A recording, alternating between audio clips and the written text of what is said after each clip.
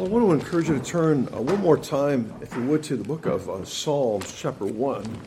Psalm chapter 1, and I'll be reading verses 1 through 3. Psalm chapter 1 and verses 1 through 3.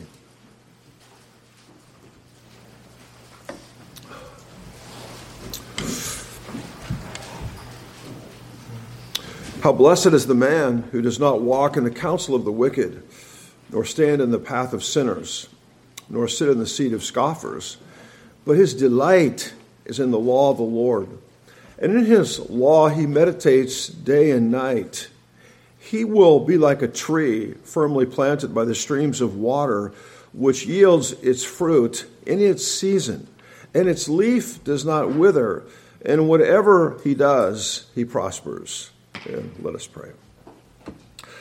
Father, again, we're so thankful that we have an advocate with your pure, holy Son. We can come boldly to the throne of grace, and I thank you for the time we have enjoyed, just the time of worship and fellowship. We thank you for the glorious unity of heart we have because of your Son, what he has done for us. And I would pray these moments for the clear working and help of your Holy Spirit to communicate your holy word in a way that's honoring to thee. And I do pray that you would enlighten our hearts and our minds to behold marvelous things out of the law. I pray the time together would be honoring to thee, but it would truly be helpful to us as we seek to live Christian lives for your glory in this world. So I pray that you would assist us and give us insight, and we commit our time to thee. And would ask as well that it would be a preparation of our hearts and minds for a meaningful, enriching observing of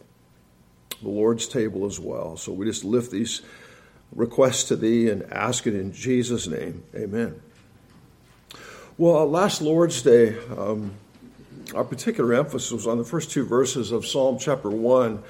And I noted that the theme that gives unity to these two verses, I believe, it's the character of a godly man. And this character of a godly man is presented here in two different ways. Negatively, verse 1 is his renunciation, what he turns away from. How blessed is the man who does not walk in the counsel of the wicked, nor stand in the path of sinners, nor sit in the seat of scoffers. And then secondly, and positively, it presents what he delights in. Verse 2, his delight is in the law of the Lord, and in his law he meditates day and night. And this idea of delighting in Holy Scripture is found in other verses as well. We noted Psalm 119:35, make me walk in the path of thy commandments, for I delight in it. Another text, praise the Lord, how blessed is the man who fears the Lord, who greatly delights in his commandments. Another verse, I shall delight in thy statutes, I shall not forget thy word. And the thought here is that the godly man or woman does so because they apprehend with the eye of the soul that this is the law of the Lord. It's not just words on a page, but it's a revelation or a disclosure. It's an unveiling of the nature and the character of the being of God. So there is this affection for it. So again, we find other verses like, oh, how I love thy law. It is my meditation all the day. I hate those who are double-minded, but I love thy law. I hate and despise falsehood, but I love thy law. Those who love thy law have great peace, and nothing causes them to stumble. And we notice here the great motive to seek to be this kind of person that's outlined in verses 1 and 2, renouncing ungodly relationships and being preoccupied with God's revelation. The motivation for being that kind of person is to be happy. It's to be a truly blessed person. Well, then there is in verse 3 a further incentive, a further motivation for being this kind of a person. Didn't make it that far last week, so I felt a little sense of lack of completion, I guess, and that's why we're looking at it this morning. But if we ask the question, well, what are the consequences or what are the effects of being the sort of person that's practicing these two complementary directives that we see in verse 1 and verse 2? What kind of a person will they be? Well, the answer is verse 4. He will be like a tree planted by streams or rivers of water, which yields its fruit in its season, and its leaf does not wither, and whatever he does, he prospers. As one writer put it, the results of saturation in God's word are found in a delightful horticultural image, a tree rooted in well-watered soil. And I think the imagery employed here of a tree by the rivers of water is an attractive one to us as Christian believers. And it provides the great incentive or greater incentive for being a person who is committed perpetually to rejecting those kinds of relationships and undermine our pursuit of holiness on the one hand and delighting in God's holy revelation on the other. The same kind of logic is found in Jeremiah chapter 17. And there it applies to one who is trusting in the Lord as opposed to man, and the consequences are the same. Thus says the Lord, cursed is the man who trusts in mankind and makes flesh his strength, and whose heart turns away from the Lord, for he will be like a bush in the desert, and will not see when prosperity comes, but will live in stony waste in the wilderness, a land of Saul without inhabitants. Blessed is the man who trusts in the Lord, and whose trust is the Lord, for he will be like a tree planted by the water that extends its roots by a stream, and will not fear when the heat comes, but its leaves will be green, and it will not be anxious in a year of drought, nor cease to yield fruit. So this imagery gives further description of one who is practicing these two complementary directives. So their lives will be marked by, I'm looking at verse 3 here, their lives will be marked by four spiritual realities. And I just want to share those with you this morning in hopes that it would be an assistance to our thinking process. That their lives will be marked by four spiritual realities. The first is permanence. Permanence in the sense of continuing in the same state or without any change that destroys the form or nature of the thing. And I'm thinking here of the words, he will be like a tree firmly planted by the rivers of water. Kyle and Delitzsch in their work write, this means firmly planted so that no winds that may rage around it are able to remove it from its place. A few weeks ago, there were some high winds here in Enumclaw. I'm not sure if it was just located here and maybe in other places it wasn't, but there was high winds here. And so for those of you that have been to our house, when you walk out the back door over to the left, there was a maple tree, and the winds were high enough that the maple tree came down. And thankfully, it didn't hit our house. It didn't hit the neighbor's garage. It didn't do any structural damage. It just landed on the grass. But it wasn't permanent. It's removed from its place. It's not there anymore. That's in contrast to the point that the psalmist is making here. J. Alexander says it's the idea of continuous or permanent condition. Plummer writes, to be planted signifies also permanence of connection.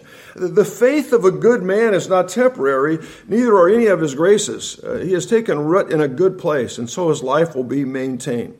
So this reality of permanence is strengthened, I think, by two further considerations under this first heading. One is to notice there's a passive verb, planted, which suggests the activity of God. So I think there's an injection here of the thought of the sovereignty of God, the activity of God. Planting firmly is accomplished by the being of God. Matthew Henry wrote that he is planted by the grace of God. These trees were by nature wild olives and will continue so till they are grafted anew and so planted by a power from above. Neither any good tree grew of itself.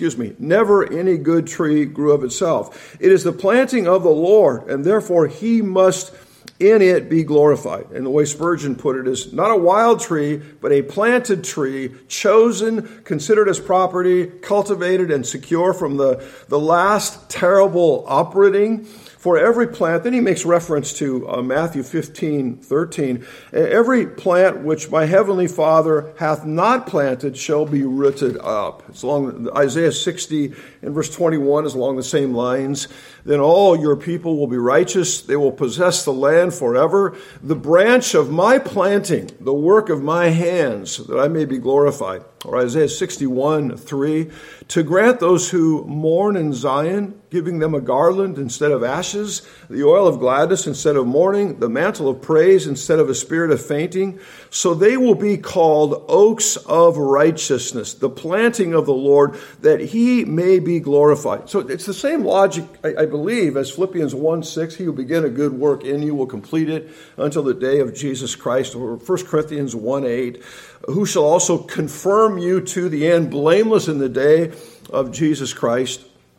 And then secondly, what feeds into this idea of permanence is location, planted by the rivers of water. It describes further the kind of permanence or the kind of existence that we're talking about here. It's not just existing, but it's flourishing. The word rivers here, it's in the plural, which would indicate an abundant supply and an ongoing supply. Plummer wrote, in hot eastern countries, trees flourish most by the side of water courses.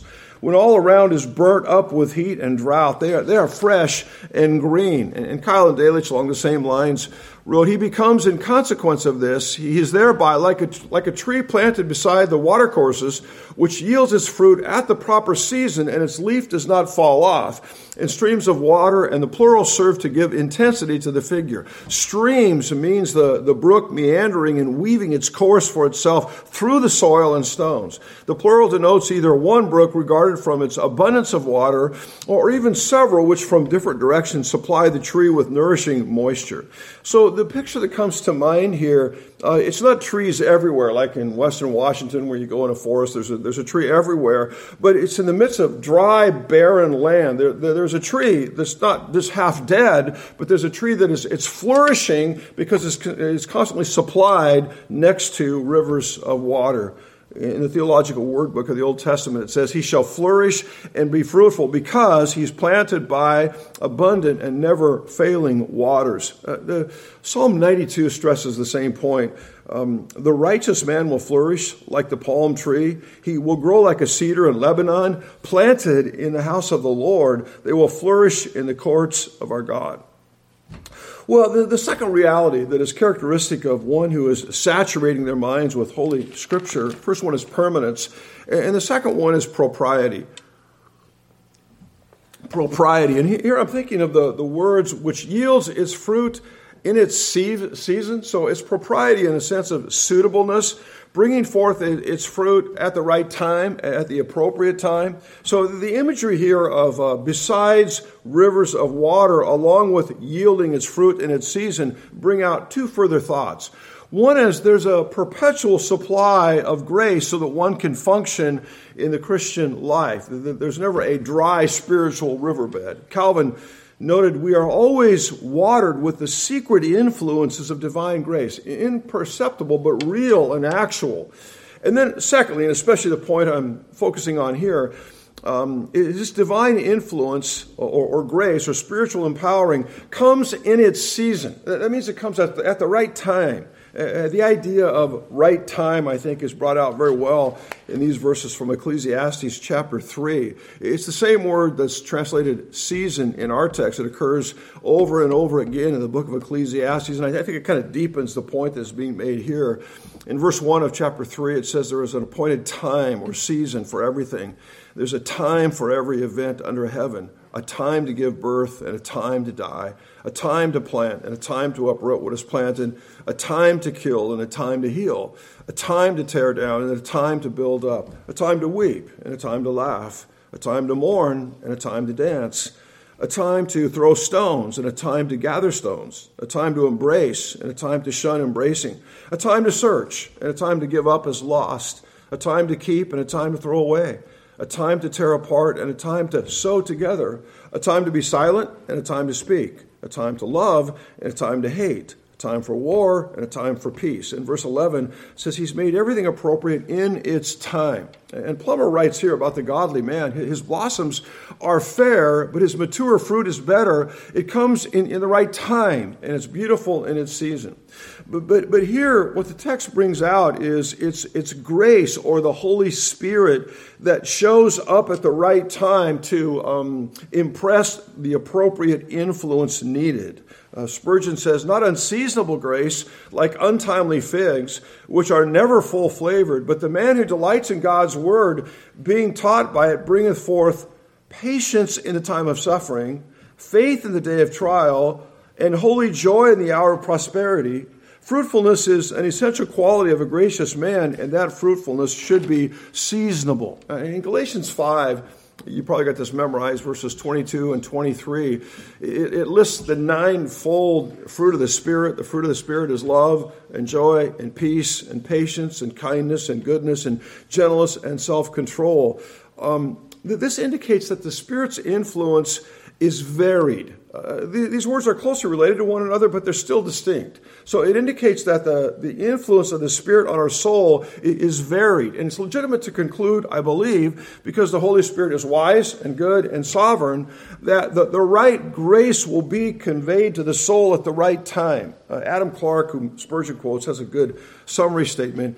He who reads, prays, and meditates, and that's pretty much what the Christian life boils down to, isn't it? He who reads, prays, and meditates will ever see the work which God has given him to do, the power by which he is to perform it, and the times, places, and opportunities for doing those things by which God can obtain glory, his own soul most good, and his neighbor most edification. So the effect on the lives of those who are seeking by God's grace to practice these two directives is going to be marked by permanence, by propriety, and then thirdly, by perseverance. Now, I know that kind of sounds like the first point that I made, but there'll be a point of distinction here.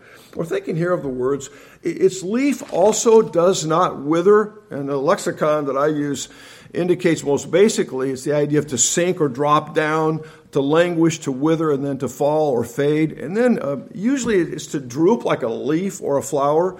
It's translated fades in Isaiah 40 and verse 7 and 8. The grass withers, the flower fades when the breath of the Lord blows upon it. Surely the people are grass. The grass withers, the flower fades, but the word of our God stands forever. In Psalm 37:2, it refers to the plight of evildoers.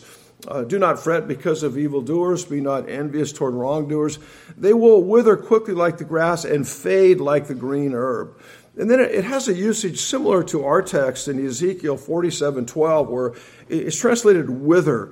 By the river on its banks, on one side and on the other, will grow all kinds of trees for food. Their leaves will not wither, and their fruit will not fail. They will bear every month, because their water flows from the sanctuary, and their fruit will be for food, and their leaves for healing.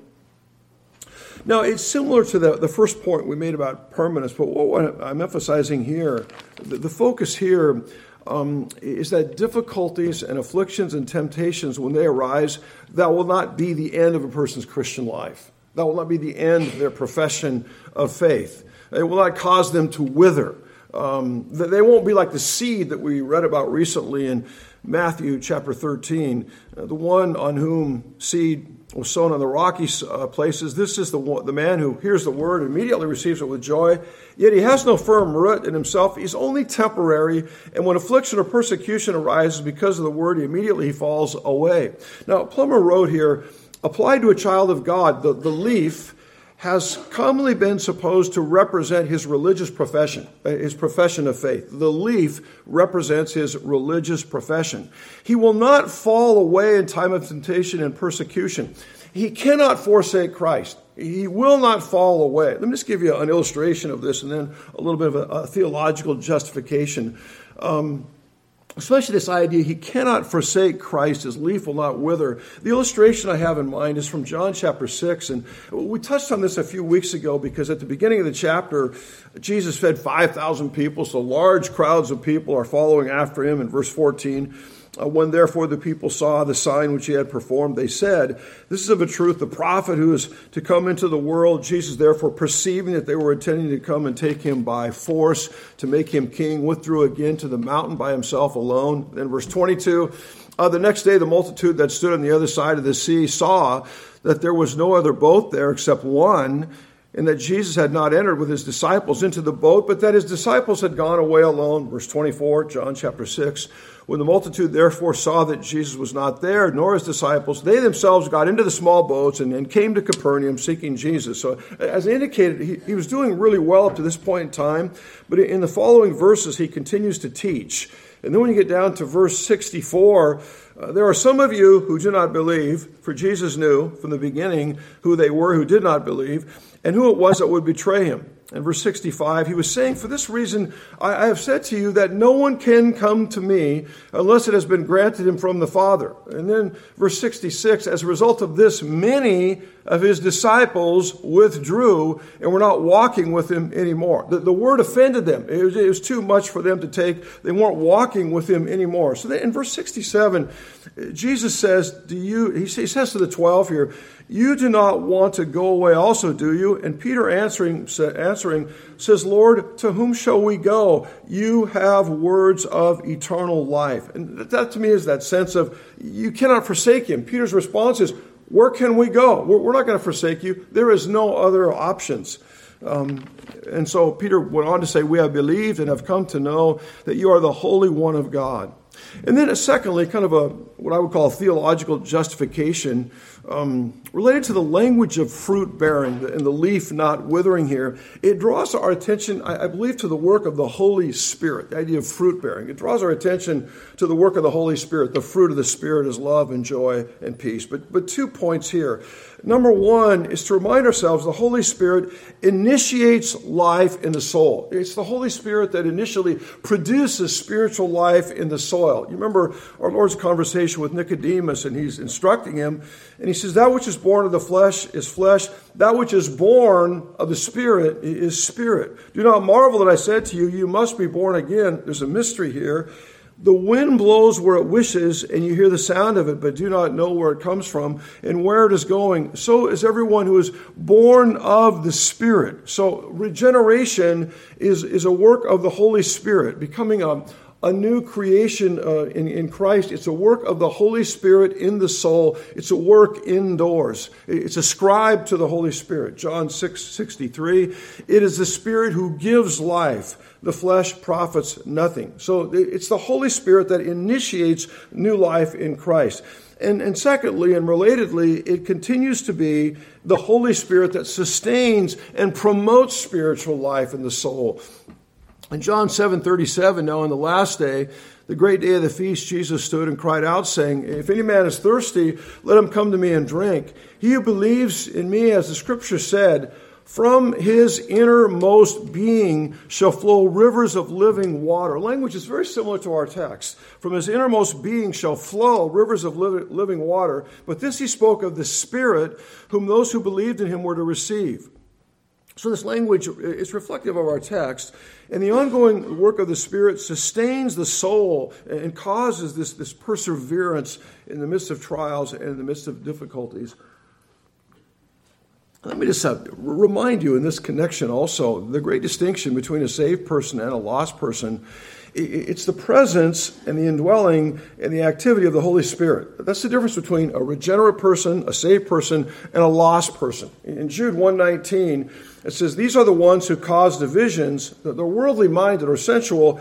And then it says, devoid of the Spirit. That's a definition of an unsaved person. They don't have the Spirit. They're devoid of the Spirit. They haven't been quickened to new life in Christ. They haven't been made alive. They haven't been raised up to new life in Christ. The Puritan Thomas Manton wrote, not having the Spirit. This is added not only to show that they were destitute of true grace and regeneration.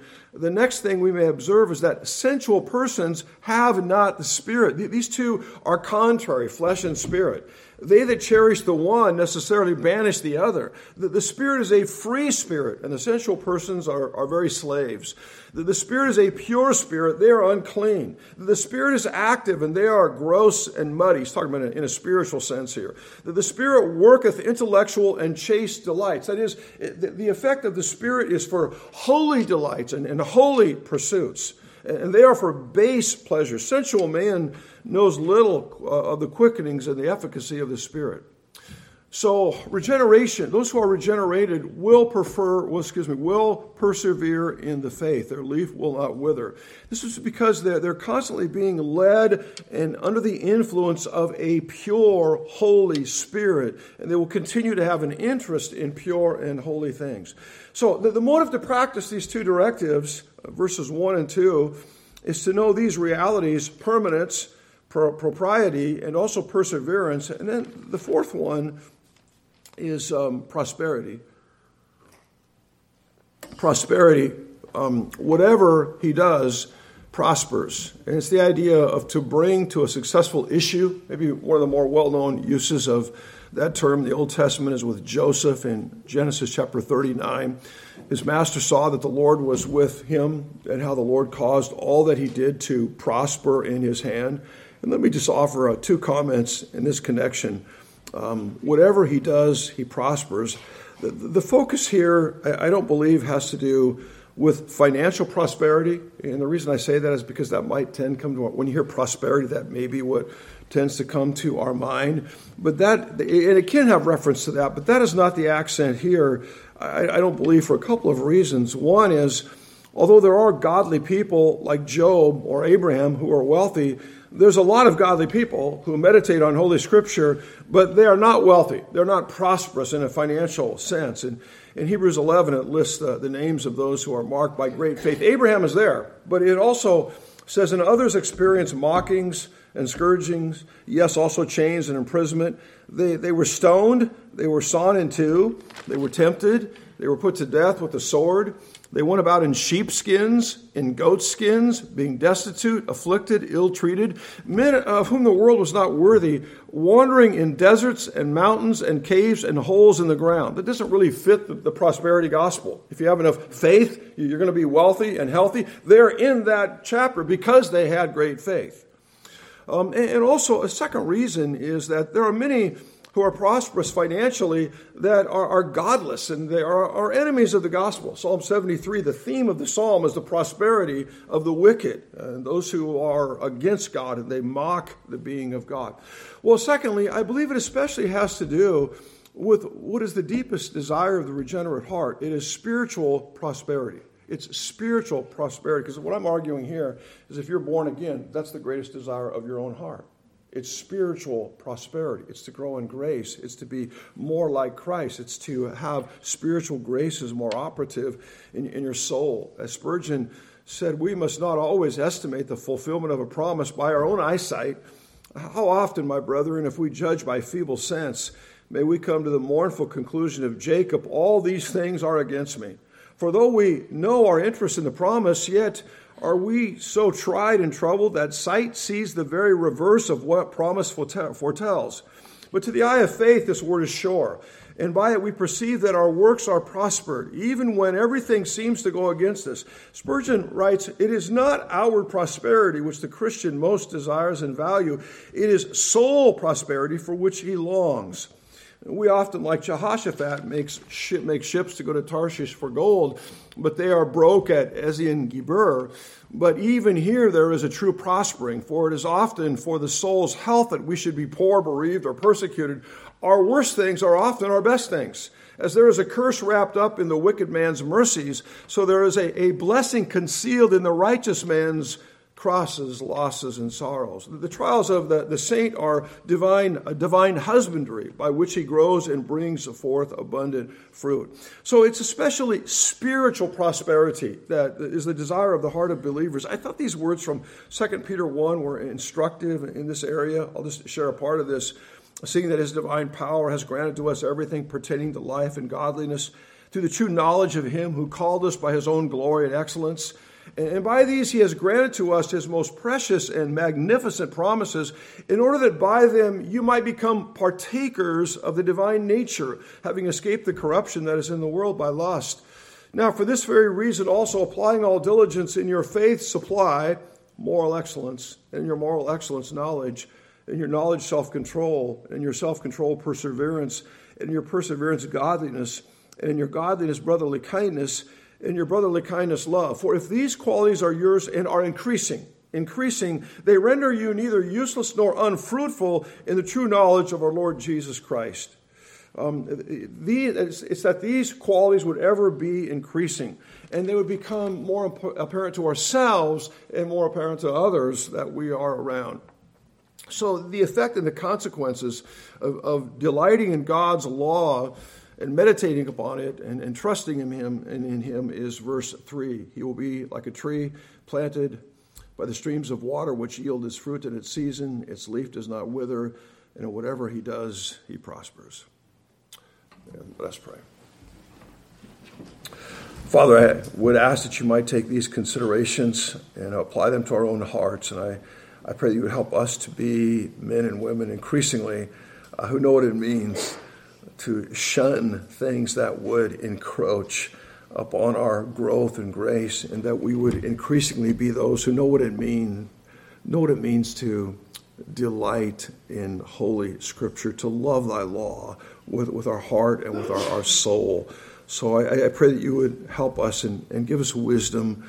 You know each of our hearts and each of our particular situations. So I pray that you would give each of us wisdom in making the appropriate application to our own heart and life for your honor and your glory. And we ask these things in Jesus' name. Amen.